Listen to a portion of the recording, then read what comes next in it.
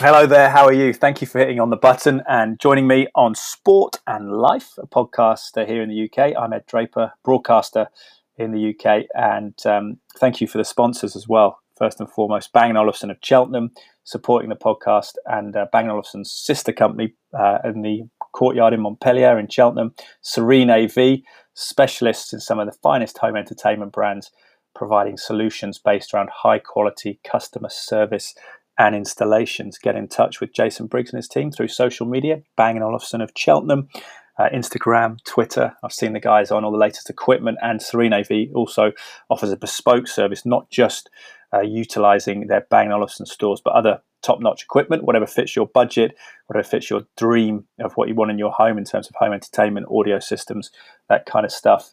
Contact Jason Briggs and his team. Thank you to Cytoplan, the supplement company, for supporting the podcast as well. My father, Dr. Mark Draper, who's had a few conversations with me over the summer, which you can look back on previous episodes of the podcast, talking about immunity, particularly in relation to coronavirus and trying to optimize our immune systems at this time when they're potentially under fire from the virus that's swept across the world. He is a big advocate of Cytoplan, helps work as a consultant for them, help design supplements, is working on a one-stop shop multivitamin at the moment to include this sort of much needed vitamin D as well, which is a big talking point at the moment around coronavirus. Lots of interesting research. I retweeted something from Cytoplan actually about that on my Twitter account, eddraper81, a couple of days ago. So probably Wednesday, would be 8th of July.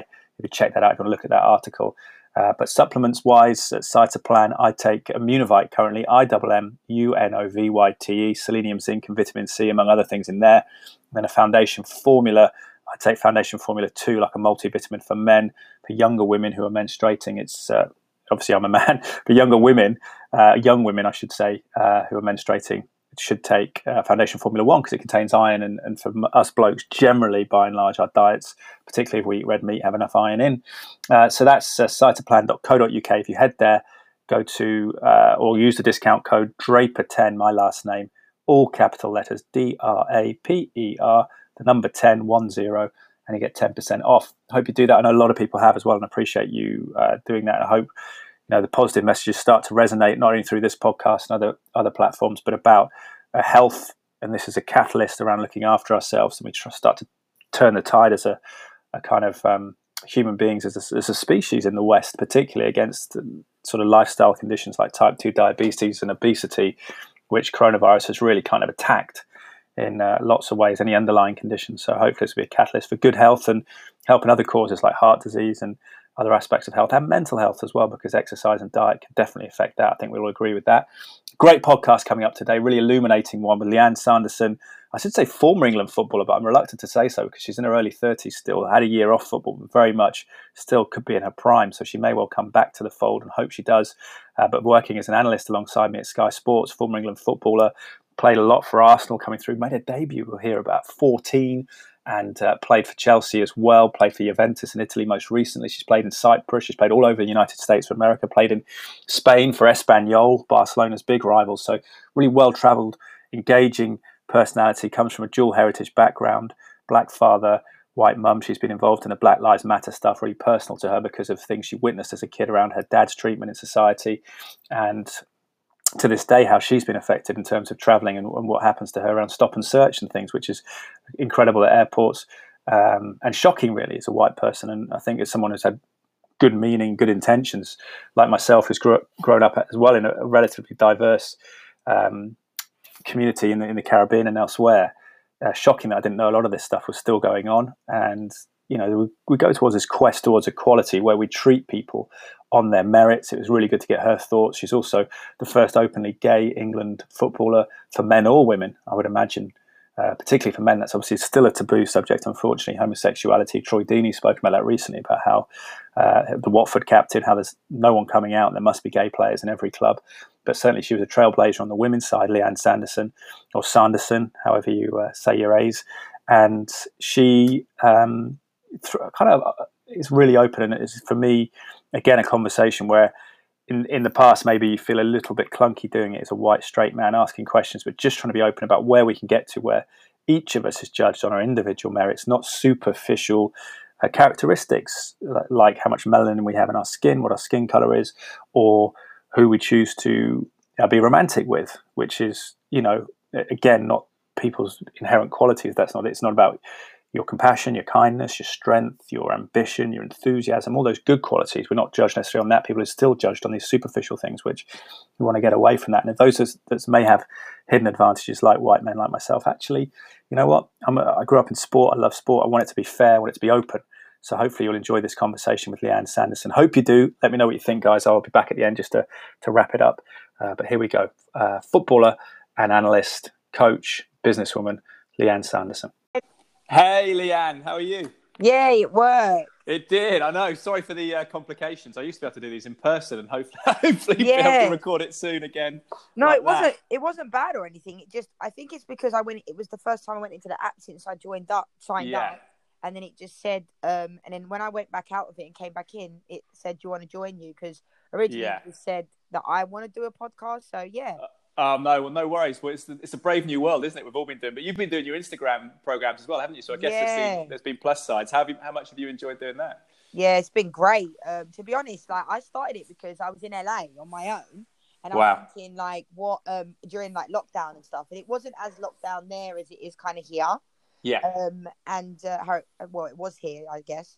And so it was night. The weather's like nice, so it was fine. You know what I mean? When the sun's shining, I'm happy. Yeah, me too. What can I do to like really, and I'm quite good at thinking on my toes, like in a sense, like I don't freeze when things get difficult. I kind of come alive more. Yeah. And I thought, let me make the most of my like friends and sharing them with other people and their stories and just enjoy it. I just enjoy it really. So I did sessions and stuff, and then I thought, let me just chat with my mates online, really. Yeah. It's like interview, but not really. It's more like I wanted it to be more like completely unscripted. If we're down the pub, we just chatting. And it literally was like that. Like, that's how we speak to everyone I had on there, I'm friends with, apart from, when I say friends with, I don't really know Mark Cuban very well, who's like a really successful businessman. Yeah. So he owns the Cowboys, is he, Mark Cuban? Is that right? Yeah. The Dallas Mavericks. Oh, Mavericks, sorry. Yeah, the NBA team. So yeah, he's somebody that followed me a few months ago, and I followed him, and I thought, well, he obviously sees something in me that he thinks I'm good at, like, like business stuff and that. So yeah, I thought, why not? And then we spoke, and then he said, yeah, of course, I'd love to. So that was great. So yeah, it was really good. It helped me, it was good for my mind to have something to look forward to on the weekends, because every day just kind of started to feel like Groundhog Day, didn't it? And I just thought, this is good. So it really helped me get through those times and have something to look forward to. So yeah. Oh, good for you. But that's the interesting thing. You say just like a conversation, because that's what I wanted to do with this. Because I worked on a couple of podcasts in the media for a radio station, and then at Sky I used to host the boxing podcast. But then when I went full time on Sky Sports News, I couldn't quite pull it off, and there was sort of interdepartment politics. But I thought the actual basis, because we used to get boxers in who were Southern area champions in London, but they were still getting up in the morning and doing a day job, driving a cab or whatever. And it was always interesting stories, but the format works better just to have a conversation rather than the standard media thing where, I love my job, but we only usually get 2 or 3 minutes. Yeah, I was just about to say that. I always watch This Morning and all these TV shows like Loose Women and stuff like that because I like them. Yeah. And when I watch them, they never give enough time to people. And that's why I like doing it as well, because there was never really a time limit. I wanted to keep it less than an hour.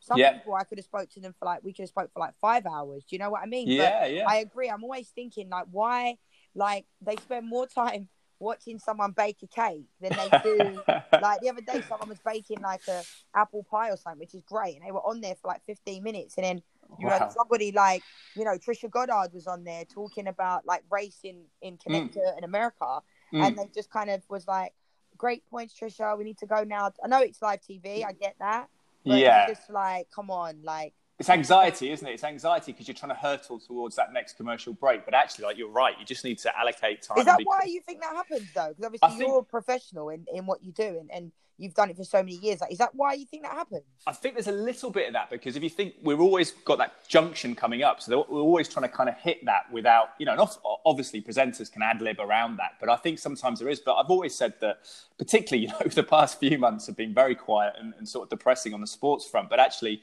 it's when you have a guest, just let them breathe, have them for a part, and, you know, we can go to a break, come back. I think that there's always that sense of trying to fill an hour. So you're looking ahead of time, you're thinking, oh, we'll put this in, put that in. But sometimes you need to be able to just, I think, drop it for that live stuff, because actually people enjoy conversation. I think that's what podcasts are proven. And you know, you say about the length of it, and I'm sure you're a vivacious character who's a great talker. You could talk that long. And you look at someone like Joe Rogan, he sort of exploded the myth, didn't he, about us not being able to talk for 3 hours or listen to that, because people listen to his podcast for 3 hours. So it's interesting. It's interesting. True. Yeah, but it's great. But especially issues like that. I think like things like Black Lives Matter, and I know you've been a big part of the Pride movement as well. To get to those issues, it's very hard to do that in a couple of minutes, isn't it? Without being trite or just trying to be sort of, I guess, headliney in the way you do it. Yeah, I mean, I know I'm not going to get. I know that you're never going to get like 20 minutes chatting on a show. But I'm at the frame. I'm in the point in my life where if I'm not going to be able to really express certain things, if you're going to ask me to talk about, like, if a company or someone's going to ask me to talk about Black Lives Matter or things that really mean a lot to me, then I'm going to need more than 10 seconds, you know? Yes. I did an interview the other week, like, and I won't say who it was for, and like, I came off the phone and like, my agent called me and said, how did it go? I said, I'm a little bit frustrated because it didn't go badly. It was just that I didn't really get to speak because they said that they had like, the room they were like renting for their office space, like they had it to a certain time, and like it was almost like, let's do this interview to tick a box as opposed to like let's actually talk about it, you know. And when it's something to do with race and homophobia and things like that, it's like, you know, it means like there's more to talk about, and we could talk about it until next year and it will never still make it correct. But at the same time, like, I don't want to just do things because it's a big company. I want to do it because they're going to give me the platform to do that. Yeah, it gives you time to explode myths and get into things and have, like, as a white person, have uncomfortable conversations as well. Because I've been doing some stuff for YouTube with mixed martial arts, actually, which is a sport I'm kind of new to. I've been big into boxing for a long time, but I've been interviewing some people to help out the digital department and contribute more, because we're only doing sort of a couple of shifts a week versus our regular 4 at Sky Sports News. And I was speaking to I say young lad, I'm 38, 39, he's 33, but he seems really young, Michael Venom Page. He's from Hackney, he's a really established MMA fighter. But we were having a conversation just about that, how the need to, and we were able to talk about Black Lives Matter. He's part of a group promoting equality as well. And he was just being honest about saying that even as a black man, he didn't realize about subconscious bias and things that he talked about. And he was talking about slavery and how he'd been telling people to get over it when he was a kid. And now he's realizing the kind of the ripple effect of all those horrific things that happened hundreds of years ago, and still how they persist in terms of language and bias and sort of prejudice now.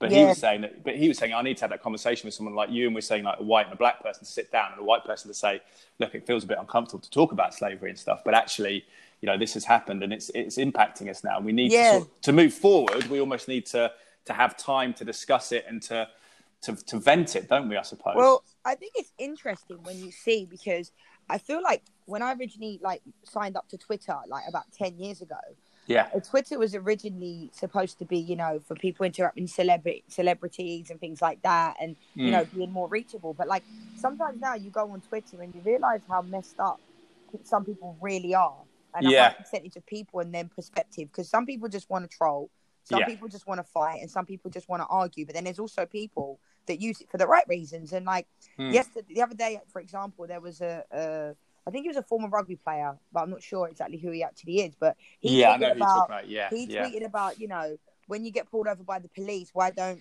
you know, in other words, people just comply with the police, which I understand they should. But my dad, every time he got pulled over, complied with the police, and they were still mean to him. And then, do you have any idea how that feels, right? To go through your life every single time and that happens. Do you know what I mean? It's bad enough if it happens once, let alone 20 times plus.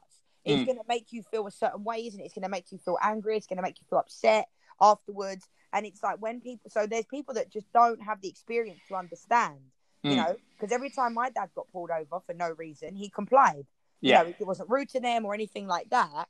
Whereas, like, a lot of people on Twitter were being like, well, they're only doing their job because they don't understand, because they are a white male. You know what I mean? Like, and that's the truth. Like, you know, being a white male is such a privileged position to be in, no matter what wealth you are, and no matter how much money you have, no matter what, you literally will never have to, and that's a good thing, go through what a black person would. And that's not saying it's a white person's fault, it's just the truth. So when people say these things about all lives matter, Like, what about white lives? They just are so ignorant. They don't Mm. understand. And it Yeah. does stem from education. Do you know what I mean? Because I don't Yeah. think just because somebody doesn't understand, it doesn't mean they're racist. It's about education. And I Yeah. think sometimes people are too scared to ask any questions because they don't want to offend anybody. And that's the balance that I always try to find, that some people I've asked them when I've gone to work on TV shows before. I'm like, you know, sometimes I think there are men out there that are good guys, and because obviously the Me Too movement and there's a lot of people that have been horrible, it makes probably men second guess everything they say. Do you know what I mean? Whereas there are some guys that are not trying to be, you know, sexist or things like that. They're just actually saying, do you know what, you look nice today. You know, there are weirdos and there are people that try and put it on, but at the same time, you know what I mean? It's like, but being open, because that's the thing, is if the good people or the people with the positive intent, if they're scared to say stuff, then you don't actually get the right people sort of pushing the movement forward, do you? Because people are almost like, I kind of want to avoid the topic because I'm worried about it. And you're so standoffish. Like, people become standoffish. Like, the other month, someone said to me, "Oh, can I give you a hug and a kiss on the cheek?" And I'm like, "Of course you can." You know what I mean? And I was like, that's like, to me, that makes me feel sad that people like feel that way. But unfortunately, some people have ruined it for other people. But like I said, I just think it's all about education, and it's all about, you know, people asking questions. And a lot of people saying, "I had no idea that had happened." You know, even when I was on Sky the other week with Jess Crichton's show, and Sue Smith was on there with me and Rachel Yankee, and Sue was like kind of apologizing to me and Yank, saying, "I'm sorry I didn't see this," but that wasn't her place to see it because it wasn't so obvious. Does that make sense? It isn't always obvious, and sometimes I find I have to pick my battles, Ed. You know what I mean? Because you don't want to always be the person, you know, standing up, speaking up, because then people think you're a troublemaker. But it's actually like, well, this is actually happening. Like, why is this happening?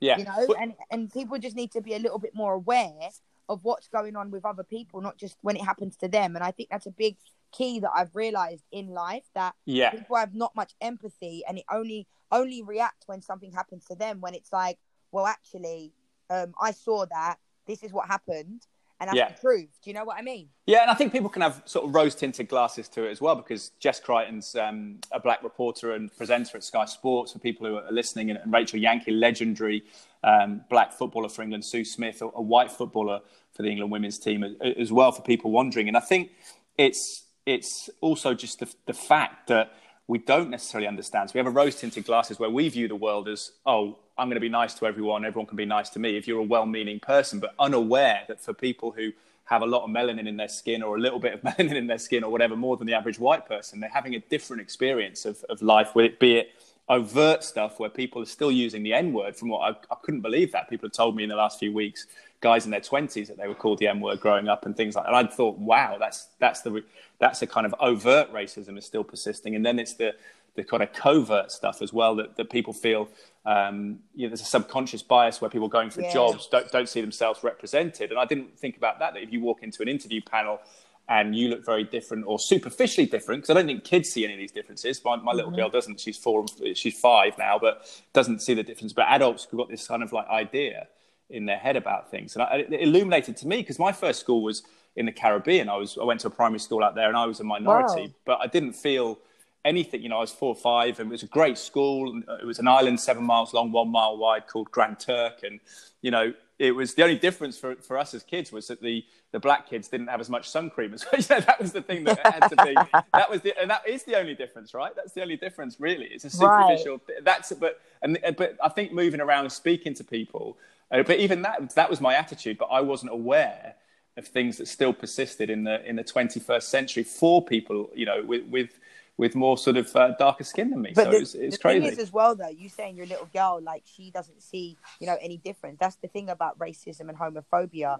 It's a learned thing. You know, if you raise your kids in the right way and you teach them to love everybody, then they will, you know. And I think sometimes, you know, there's that one picture of the little black boy hugging the white boy, and it's kind of always trending on Twitter and Instagram, because it's like, you know, racism isn't taught.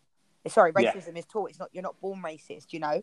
And it's just about educating people. But like I said, when Sue said that, Sue didn't do anything wrong, you know. And it's hard, because I just think what's really good about what's happened, unfortunately, it's taken the murdering of George Floyd for people to finally wake up. Um, but at the same time, and it's shocking, but at the same time, it's like now people realize what actually does go on, because there's a lot of stories that I could write a book about the amount of times things have happened to me and people wouldn't ever understand it. Like, they'd be like, and I don't really talk about it a lot because why would I? You know, for every time I get stopped at an airport out of nowhere when I'm not even at security, I write about that one in every, say, 5 times. You know what I mean? Because I even, at Gatwick Airport, the guy even said to me, not you again, like, he became mates with me, the guy. Like, because he's actually not, the guy that's doing his job is not a bad guy, but he used to say to me, why do they, like, in other words, this is you again? Because he knows I play football. But they'll just put, like, they'll just flag me up for some reason. But you're very well dressed. You're polished. Why? That makes no sense, does it? No, but you know what, Ed? It's so funny, because it's funny you should say that, because this is an interesting concept as well. That when you go through, and I'm sure there's a lot of black people and from ethnic minorities that will relate to this, where you start to dress a little bit differently, not on TV, but when you fly. Because I know that if I wear a tracksuit when I fly, and this is the God's honest truth, I'm like, it could be even a nice tracksuit, might not be. Do you know what I mean? I used to say to these people that stop me, I'd say to them, do you know how much this tracksuit was? Like, and these trainers, like, not like that, but like, not to be all like that, but I'm saying tracksuit and running trainers, or you're an accomplished person, quite expensive. Like, sometimes that is more expensive than like a suit jacket. Do you know what I mean? So I'm like, you've got your priorities all wrong. But I used to think to myself, then I thought, I don't want this headache. So I started to dress like, because I'm on a 12-hour flight or sometimes an 18-hour flight. So you want to be comfy. But, you know, and obviously, like, I've had like girlfriends that are white as well. And they've seen how I've been treated. And they can't believe it. Does that make sense? They're like, because sometimes I used to say to my ex-girlfriend, literally, I swear to you, I used to say, can you carry this through? Because they won't stop you. And I don't like thinking like that. It might just be something, not anything illegal, but just I know that if I have and it's something that when you say it out loud, you're like, oh my God, I actually do that at airports, and it became normal. And is that conscious profiling, or is that subconscious, do you think, that they're picking you out? It's difficult to know, It's a mixture of both, because sometimes the beep thing goes off, and I've seen people, but I'm talking, Ed, like, I'm not talking at security. I'm talking when I'm literally about to walk on the flight at the runway. Like, I'm talking times when you least expect it. Like, when I was in Spain, I just landed in Seville, and someone grabbed my arm, and I'm taking my luggage off of the conveyor belt, and someone grabbed my arm and took me to a side room. Wow. So, like, you tell me, you never get that. Never happens. No, you never feel. You can't relax. You can't relax, can you? That's of horrible course to be not. around that. Yeah. But I understand people doing their job. Like, if the machine goes off and it says I've got something in my pocket or something, then absolutely, like, I'm all for them doing their jobs. But when you least expect it, you know, like, I was so embarrassed on one of my last flights back from California, from LA, because like, they stopped me. I was literally about to walk on the flight. I was literally eating a piece of chicken, actually, because I was starving, and they stopped me. So imagine me, I'm like literally got this piece of chicken in my hand, like some animal. Yeah, and hold then, like, this. they stopped me out of nowhere, and everyone's staring at me. I'm literally on the side as you're about to get on the flight. We always get food before you. Everyone rushes to get food before you get on. Of course, that's the classic thing. Yeah. They stopped me, like, and everyone's staring at me, and it made me cry. Like, I got on the flight, and they're asking me why I'm in this class, like, and I've got my ticket in my hand, and then once they realise, like, they goes to me, "What do you do?" I said, I don't need to, like, in other words, I was like, I don't need to tell you what I do, because I was really upset. I said, I play football. Oh, I thought I'd seen you before. What team do you play for? I said, that's none of your concern. Because the thing is, I wasn't trying to be difficult, but I was trying not to cry, to be honest. And I was really upset. And then they went through all my stuff in my backpack. And then I obviously have to put it all back in, but everyone's staring at me because they're getting on the flight. So this makes me look like, and there's the CSA, which is kind of like, not the police, but they do that. That's what it's called in America. And then, and I'm like, I was thinking, now I feel like a criminal and everyone's staring at me and I've not done anything wrong. So, you know, it's like one of those things. I'm all for people doing their job, but you know when they're not doing their job, you know when they pulled you over. And I said this to Jess on the thing the other week, that you get this sick feeling in your stomach, Ed, that like, where you can't explain. And then there's me on my like 12-hour flight, and the cabin crew said to me as I got on, "How are you doing? How's your day?" And I said, I look like I'd seen a ghost. And and then the other person in front of me went to me, "I'm so sorry that happened to you," because they saw what happened. So, you know, and like I said, I don't want to talk about those kind of things all the time. You know, but it's negative, but it happens. It does happen all the time. And this is the thing. Like, if you ask any person of color or of an ethnic minority, they'll tell you the same thing, but you kind of just get used to it because Yeah. what else are you supposed to do? There was really no other option. Well, to feel that unwelcome in life generally when you're going about your daily business must be horrible. I think it's massive to raise it because, again, I think it's things that go unnoticed. You know, something like the George Floyd situation is tragic and horrific, but everyone can be appalled by that. But it's that subtle stuff that goes on all the time that perhaps we need to, you know, pay more attention to and speak up about. And white people need to speak up more about that and actually have a sense of where we want to be. And I guess where we want to be is just where we are at 4 and 5 years old, where we don't see race. And because the science says there's no such thing as race, you know, how much melanin we have in our skin or whatever, that's all just based on geography of how much sun you've been exposed to, your recent ancestors. I was talking to Spencer Fearon, who's he's a big supporter of Black Lives Matter, but he's also a motivational speaker. And he was just talking about, you know, white skin's a relatively new thing because it's when people live in the north of Europe and the States, that's what you had to adapt to having no sunshine. That's it. And that's the only difference. Yeah. How do we, you know, do we teach that kind of one race, human race thing? Or what do you think? Is it something that will happen? Are you optimistic? Yeah, I am. Like I said, I just think it's like goes back to education because I was talking to my dad about this the other day about when you're at school, you know, they don't talk enough about, you don't get taught enough about slavery. You get taught almost like, not the wrong things, I wouldn't say, but things that you just don't know. Whereas it makes me happy now that kids in school, they have people that go in and talk about race. They have people that go in and talk about, you know, sexuality, because for people to grow up and feel like they're not like everybody else, that's not a nice feeling. You know what I mean? And I do think it depends on where you are, what part of England you're from, and what part of the country you're from, because some places just don't have any black people, and that's the truth. But at the same time, I just think I am optimistic because you have to be. And I think now what's good about what's happening, if there's any good that's happening, is that it's raising awareness, and, you know, everybody's feeling like they can share their stories because, like I said, I've got a lot of black friends, my family, I'm half Jamaican, and we could all sit there and share stories of what's happened to us that's bad. But we haven't, because when you meet up for a christening or a family gathering, you don't just start sharing bad stories, but you almost get used to it. Whereas if it happened to a white person, they'd probably be like talking about it a lot because they're not used to it.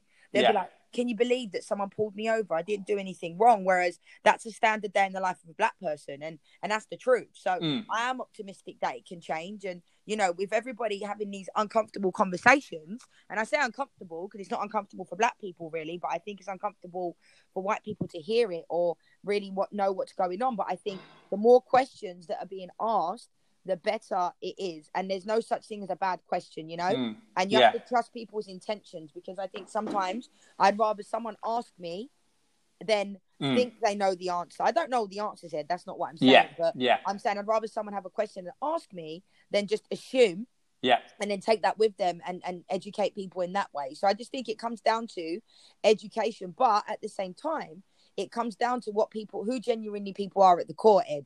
You know, because you can educate somebody, but if they are racist,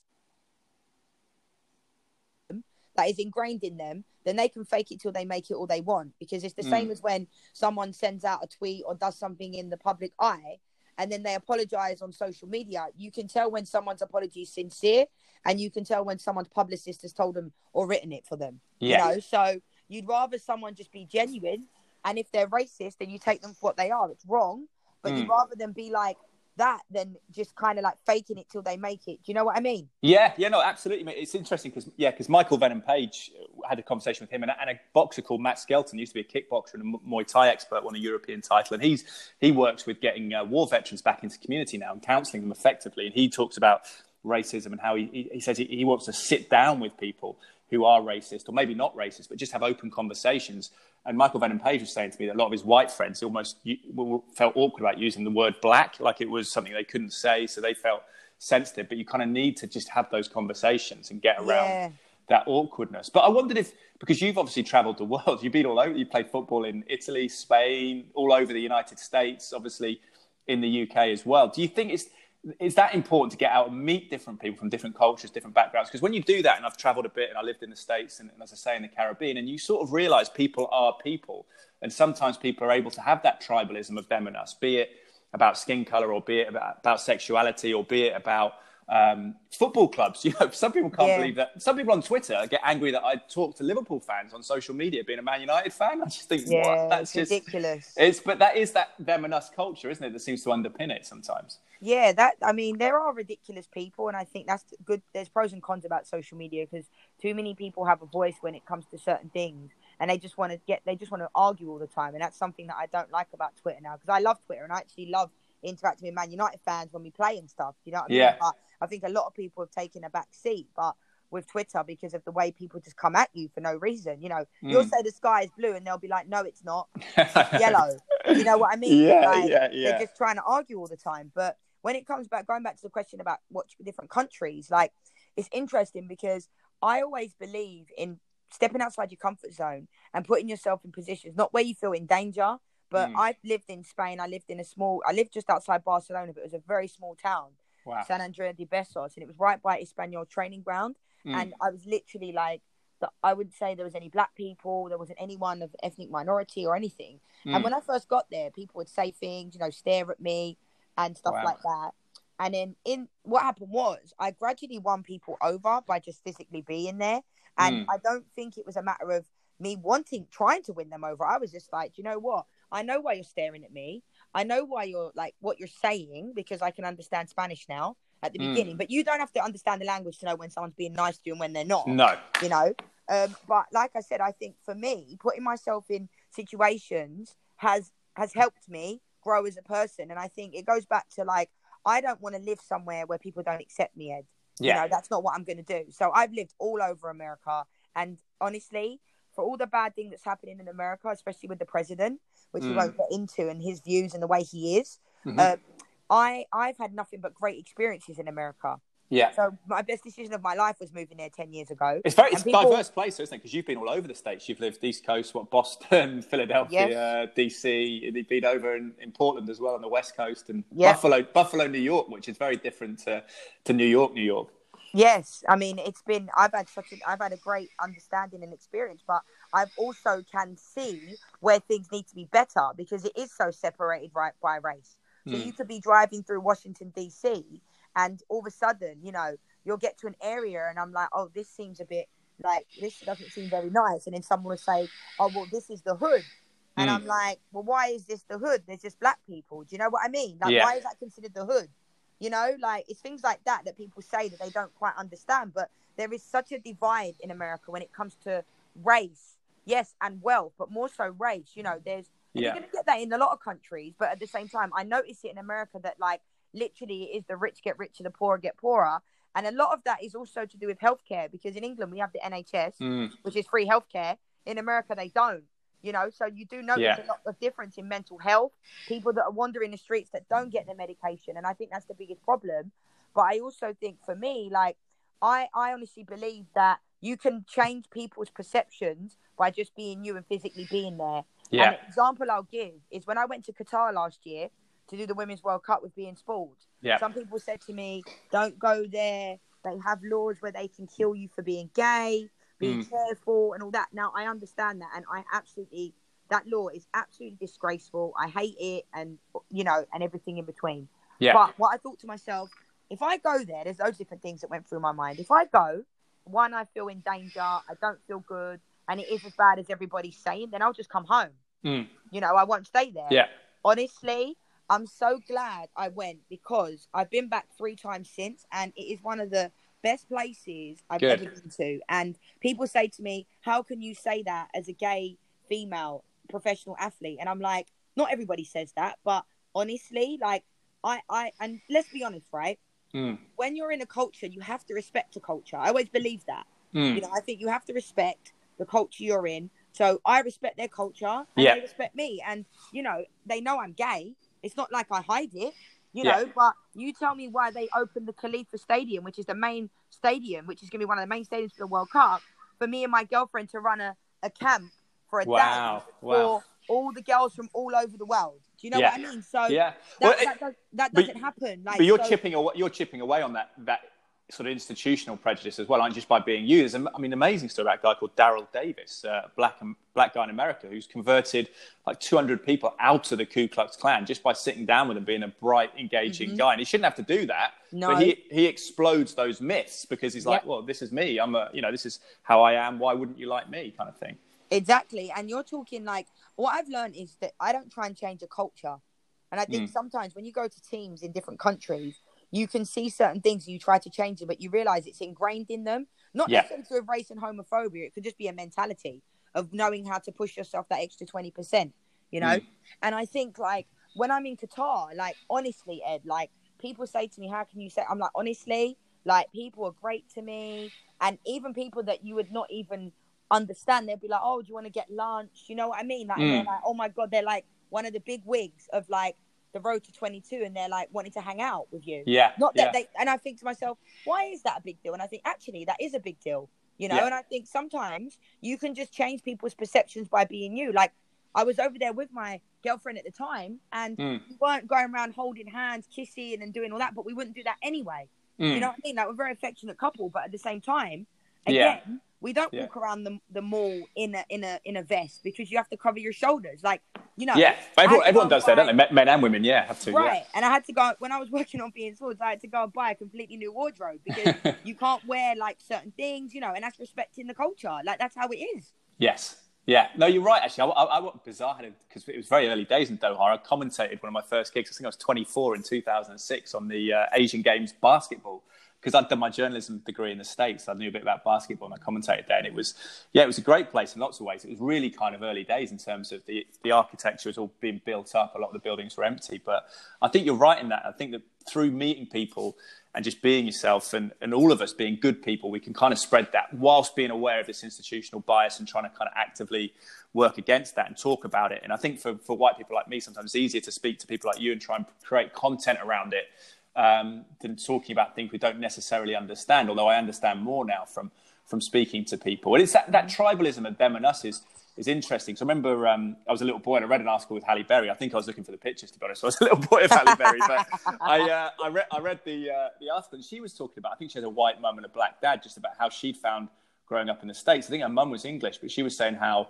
it was very difficult because she was sort of ostracized by both black children and white children at high school. And it was interesting, wasn't it? Is that we always want to look to find groups. I think we need to get over that a little bit. Yeah. And try and see us as one big group. You know, it's just us. There's no them. There doesn't have to be a them. No, it's true. I think, and like I said, I mean, people like Halle Berry and Jennifer Lopez are like, I hope I look like them when I'm 60 You might do, actually. Yeah. I'm hoping I will, because they look fantastic. But I hope that one day we can all be one. But until that point, you know, we just need to keep having these kind of conversations. And I think people just don't, it's one of those things, people just don't know what they don't know. Do you know what I mean? So, but then it's being open to knowing that. And one of my hopes and aspirations and dreams is that people accept everybody. Don't just accept me because I play for Juventus. Don't just accept in Italy. Do you know what I mean? Like playing for Juventus in Turin, you're like a queen or a king. Do you know what I mean? Amazing, so, as soon as they find out, like I might get some weird stares, and as soon as they're like, oh, they play for Juventus, it's like we're all of a sudden we're okay. Not everywhere, but I'm saying, but I want my dad to be able to go for a walk on his own and people not be staring at him or following him around the shop. Do you know what I mean? Yeah. It shouldn't mean that you, just because you play for a team or people then know what you do, that you're accepted.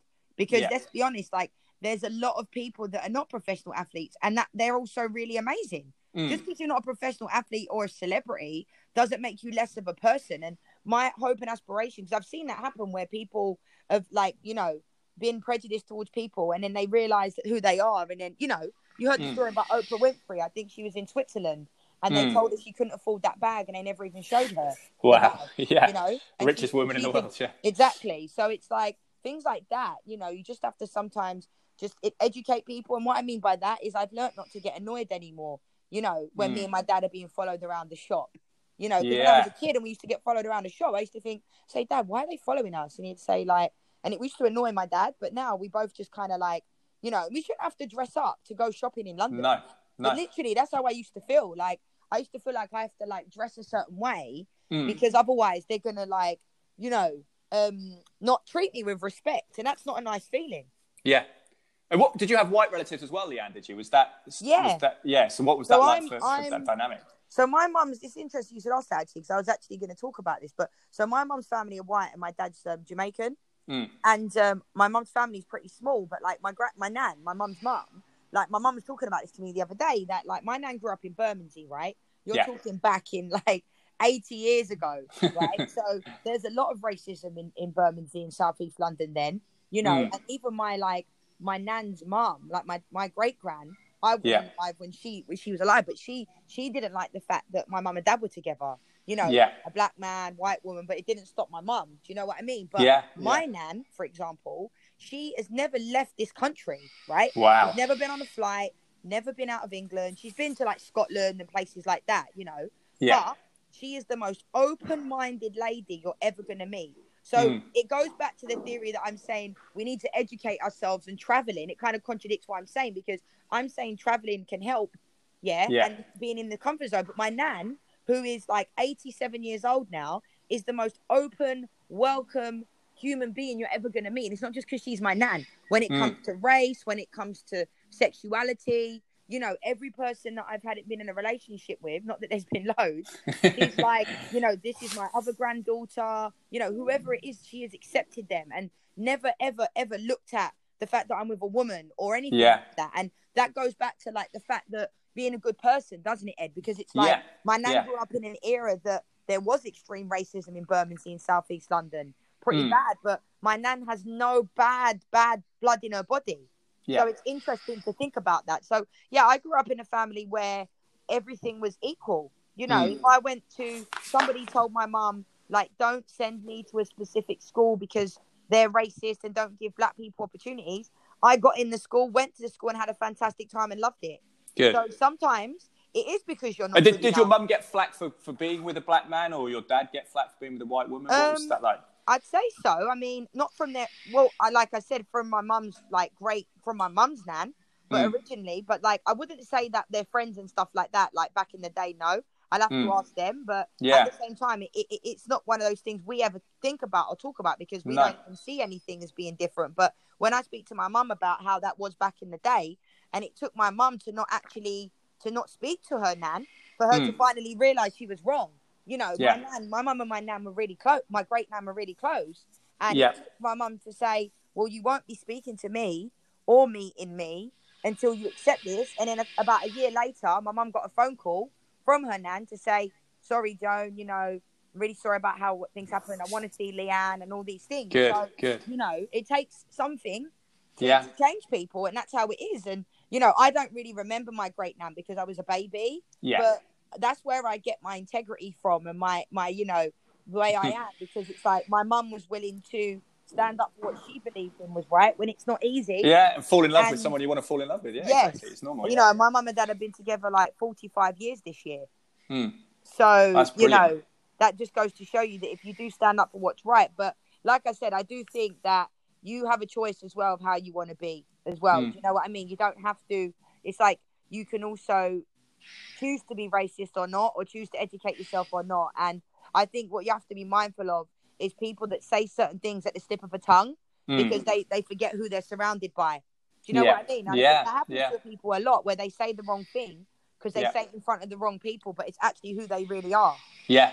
Well, Matt Skelton was saying an interesting thing to me, actually. He was saying that even when he's with black friends, he's very vigilant about if they say something anti-white or anti-Chinese, or he says, well, hang on a minute, you can't generalize about people. You have to meet, everyone's an individual, everyone's human, and everyone's different, be it good or bad. But you know what breaks my heart thinking about your parents having those conversations about your school is something that came up recently, because obviously, as I said, my little girl has got black children in her class, Asian children in her class, even though we live in a predominantly white area because we live near in-laws and stuff like that in the Cotswolds. But she doesn't have to confront that issue. I don't necessarily, maybe I should. I haven't sat down with her because she doesn't see race, she doesn't see skin colour. So I think I don't want to start making the world to be unpleasant to her, or to see the differences in the sort of ugly side of it. But then there's a colleague of ours wrote an email and a letter internally, a black guy, saying about how he'd had to explain to his children who were a similar age, like 5, about why they were being looked at in shops, why they were being followed around, why people were acting suspiciously or kind of treating them with suspicion. And I thought, wow, that broke my heart, because I thought it's such a different world. I don't have to have that. I don't have to break my little girl's bubble at the moment. She lives in a sort of, I guess, a utopia, which is what we want the world to be like. But that's sad, isn't it? When little kids you have to have those conversations and explain how unpleasant the world can be. Yeah, I think it's finding that balance, because you don't want to poison their brains, but you want to have them to be open-minded, And I think with the way you are, Ed, and how open-minded you are, then that's going to be helpful for your kids, because I think it's being aware of it, being aware of what they need to know, what they don't need to know, because you don't want to poison their young minds at such a young age, but you obviously want to make sure that they're open to it. And to be honest, like both my schools I went to, my primary school, secondary school, were so diverse. It was amazing. Yeah. Every single different type of person. And that's what I grew up in. Whereas is that Lewisham? Yeah. In Beckenham, actually. I went to a school in Beckenham, Bromley. Yeah. Both my schools. And, it was so great. Like the diversity, and I wouldn't say anybody got, I was very lucky in my school. And I'm glad that my mum sent me there and didn't listen to, what someone had told her. Because, I always believe you have to experience it. And if I went there and felt that way, then I would have left that school, but I didn't feel that way. So, but I just think you have to find that balance of not poisoning a child's mind, but obviously making them aware to what's actually going on as they get a little bit older. I don't want her to see difference because, my wife's best friend is from dual heritage. Her mum's from the Caribbean. Her dad's from Wales, a white guy from Wales. And it's like, you sort of think she doesn't recognise that. And actually our friend said to us, she said, "Oh, does she sort of say anything about my skin colour?" And I was like, "No, she hasn't noticed it at all." It's like, so it's like, I don't want her to start picking up on difference between, things like that. But I guess it will come up and hopefully have an open conversation about how some people are flawed and how some people treat other people differently and how she shouldn't. And actually her motto at her primary school is always be kind. So hopefully that resonates. Things like that, you realise that little kids, we sometimes have to reverse engineer ourselves from adults where we've got all these social constructs, and we were, everyone was quite nice when we were 4 or 5. So it's funny. So true. But have you got a couple of minutes to talk about football, or do you have to go, Leanne? How are you doing? No, I can talk. It's no problem. Yeah.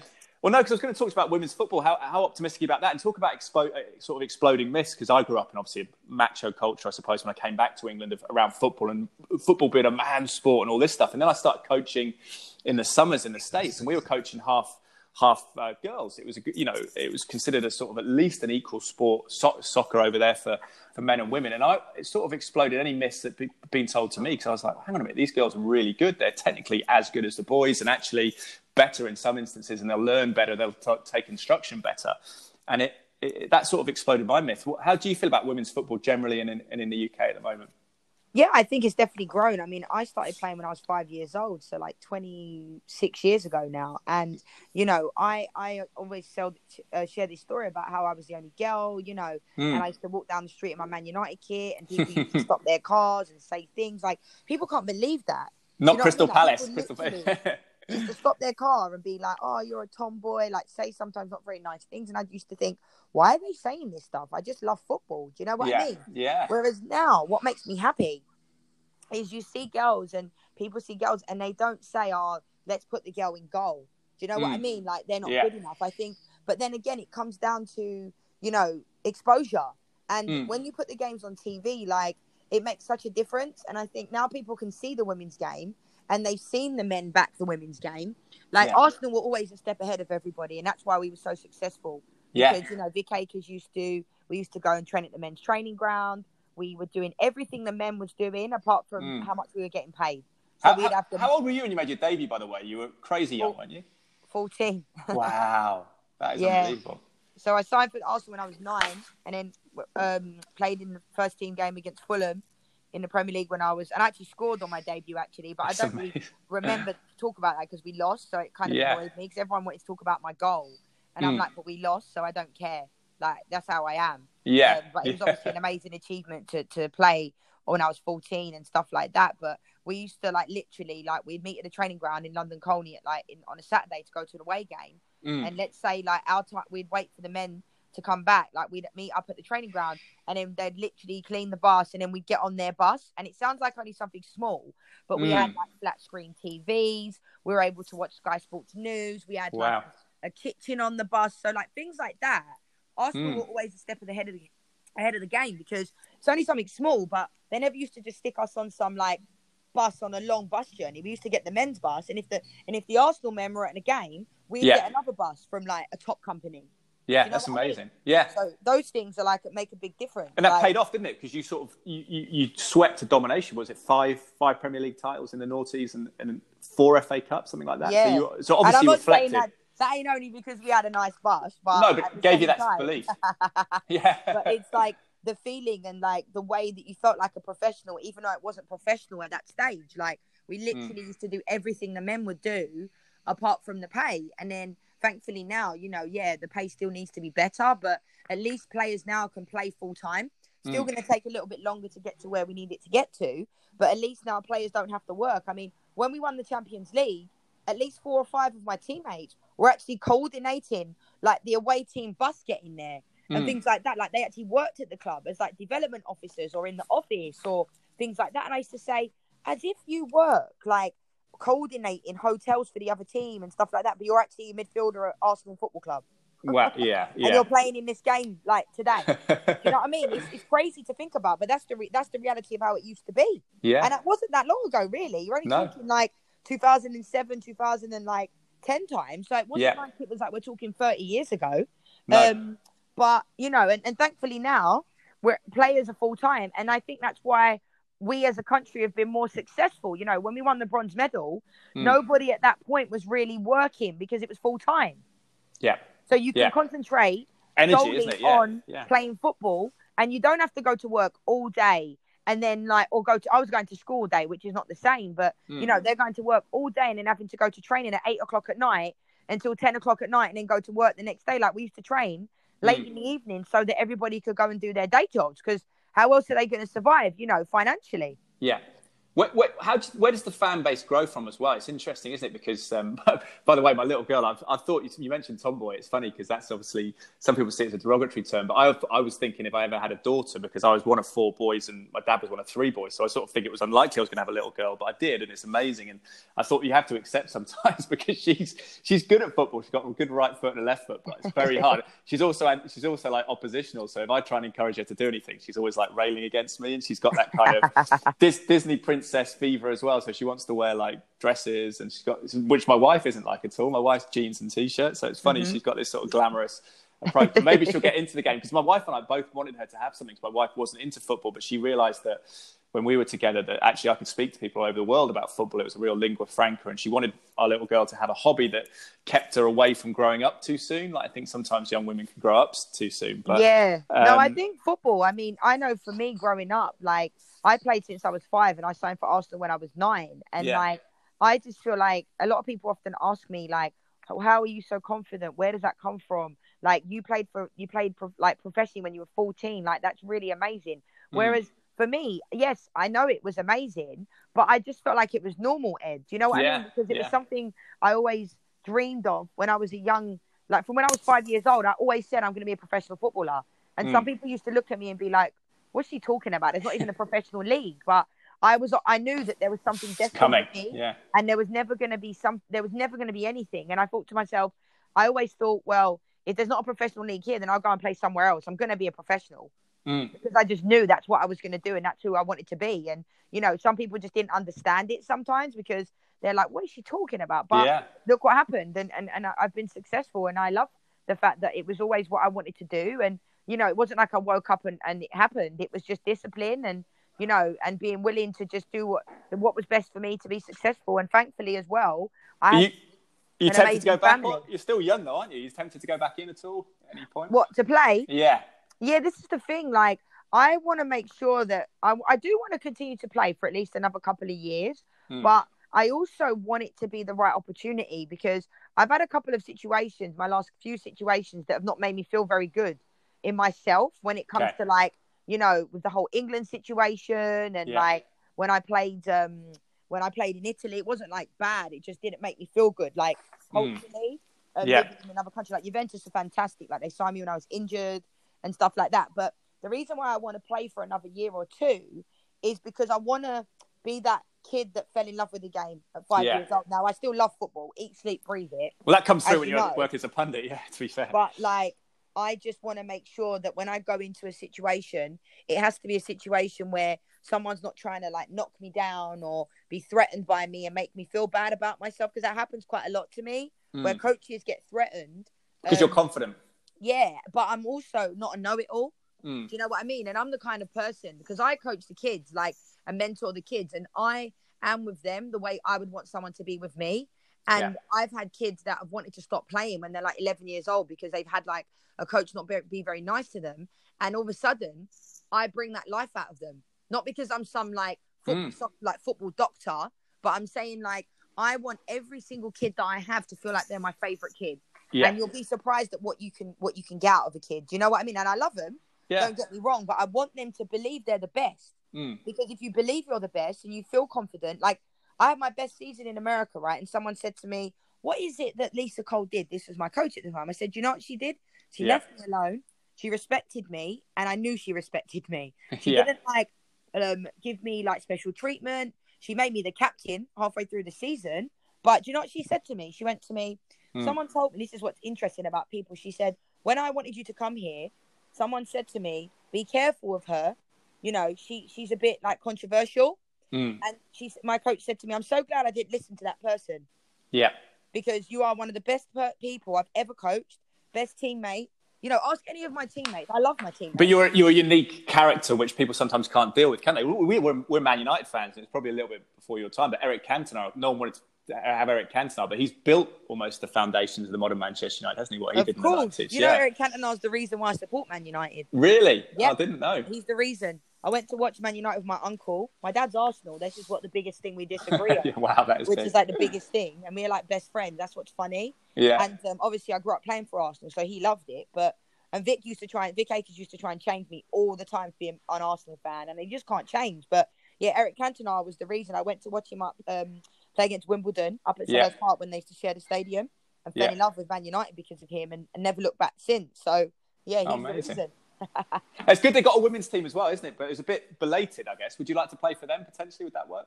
Yeah, you know, I had conversations with them actually when they were in the process of doing it, not to play for them, but just to give them ideas of what, you know, they can do in the background and stuff like that, being a Manchester United fan. But, you know, I think obviously it's better late than never, but I think a team like Manchester United has to have a women's team, and it makes me happy that they do. And, you know, I'll see in the future, you know, you never know. I think for somebody like myself to be as fanatical about Man United as I am, and to not have some kind of role or do something with Manchester United would be a little bit strange. But at the same time, in the future, you never know. You know, I personally predominantly like working more in men's football, and I think that's based upon how much hurt the women's game has actually caused me, Ed. You know what I mean? Really? Like, when I say hurt, I don't cry myself to sleep at night, but I think it's easier for me to do the men's games because there's not someone on the team that I feel like stick up for me in any, or bit detached from it. There's not that feeling. Like, I don't have any animosity or bitterness, but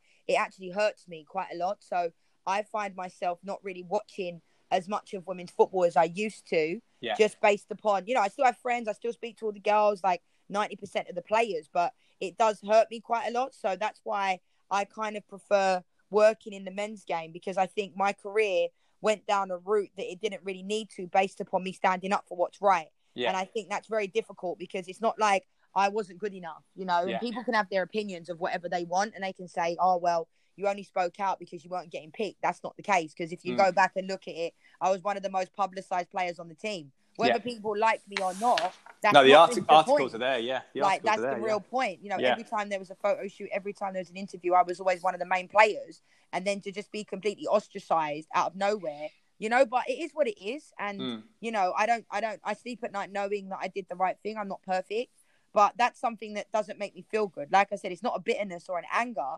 I've seen the girls and I've seen people since then, and it is what it is. But, you know, people that know me will know how good I am as a footballer and, you know, and as a person. And I think, like, deep down, people know, you know. Yeah, so, people know, and you're a great analyst as well, and you dispel myths as well. I think there's been a perception that women pundits couldn't work on men's football, but actually, if you know the game and you can speak and you're infectious like you are and enthusiastic, which is key, that people rekindle, because even in our line of work, you can sometimes forget that it becomes a job, but this is why we're in it. So I wanted to be in sport. We love football. We love sport. You know, and that comes through with your analysis, but also the technical side of it as well. So I think that's great. Do you know what it is as well, Ed? I always say, right, in school, for example, I was always I don't think I was ever taught how to revise for an exam, because I was always really good at schoolwork, right? And homework. I always did my homework and stuff like that.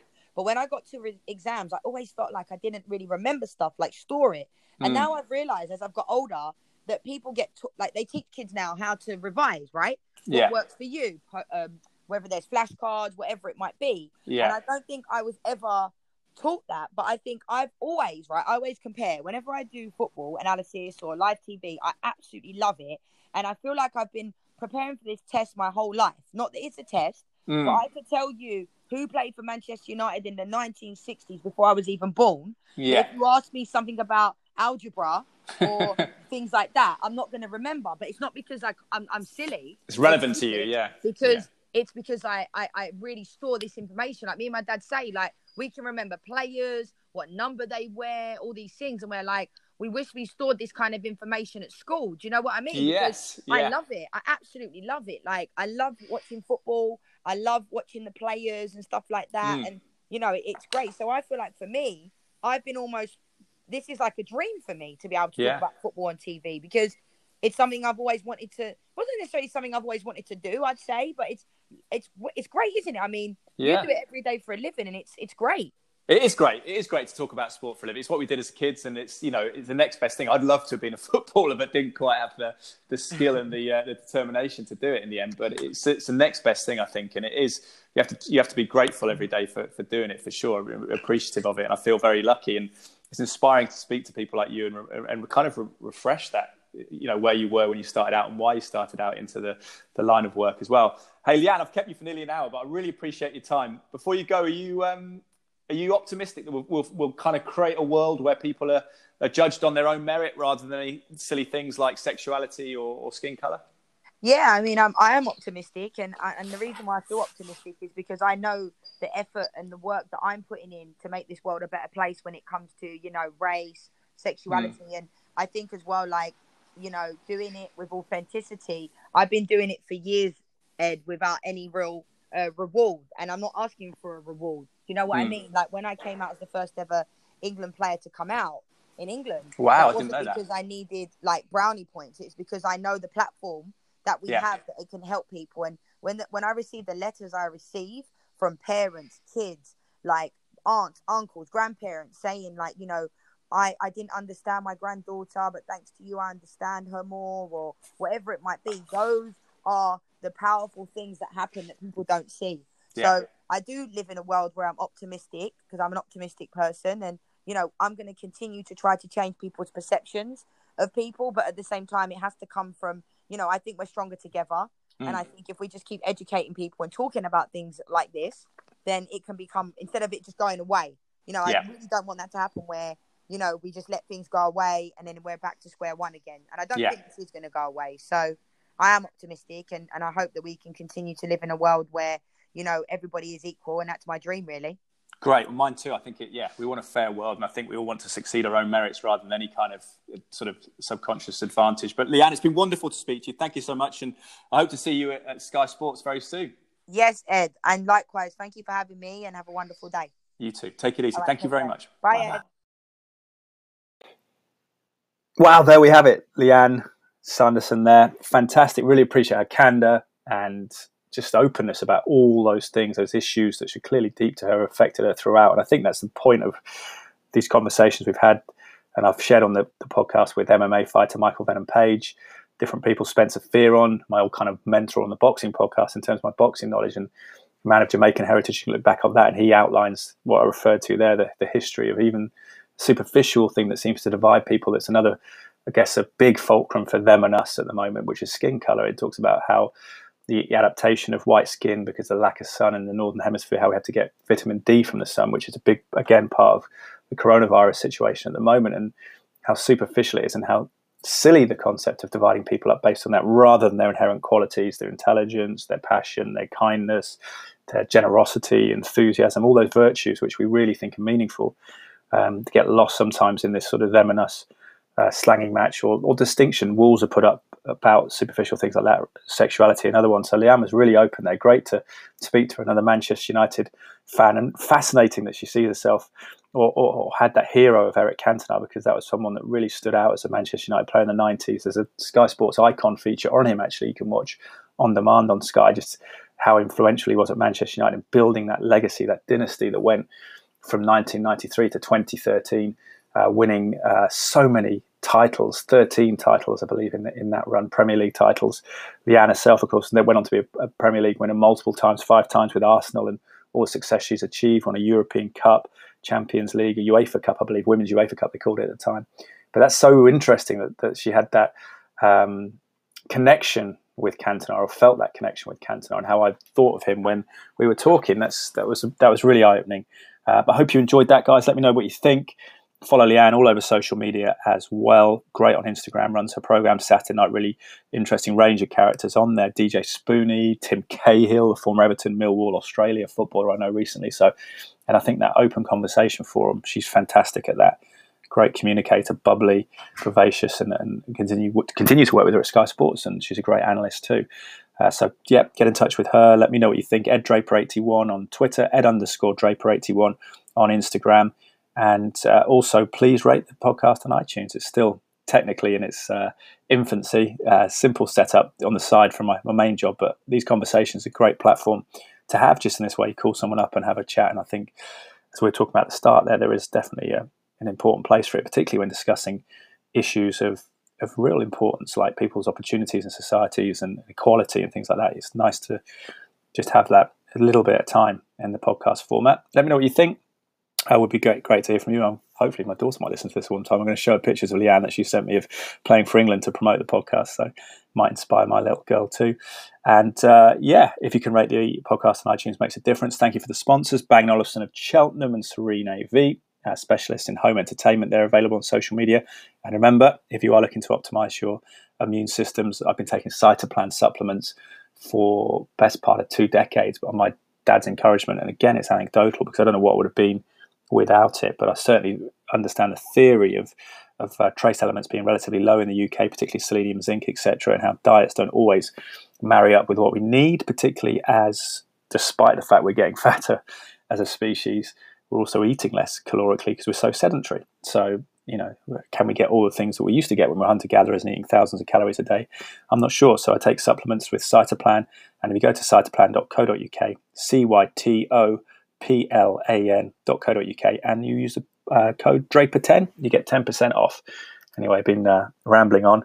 Hope you enjoyed it, guys. Have a good weekend. Still gloomy here, recording Thursday, but it looks like it's going to set for a good week ahead in the UK. And wherever you are, I hope you can enjoy it. I hope you're well financially and physically, mentally, and your health is good in the midst of this pandemic still. Thank you, guys. Bye.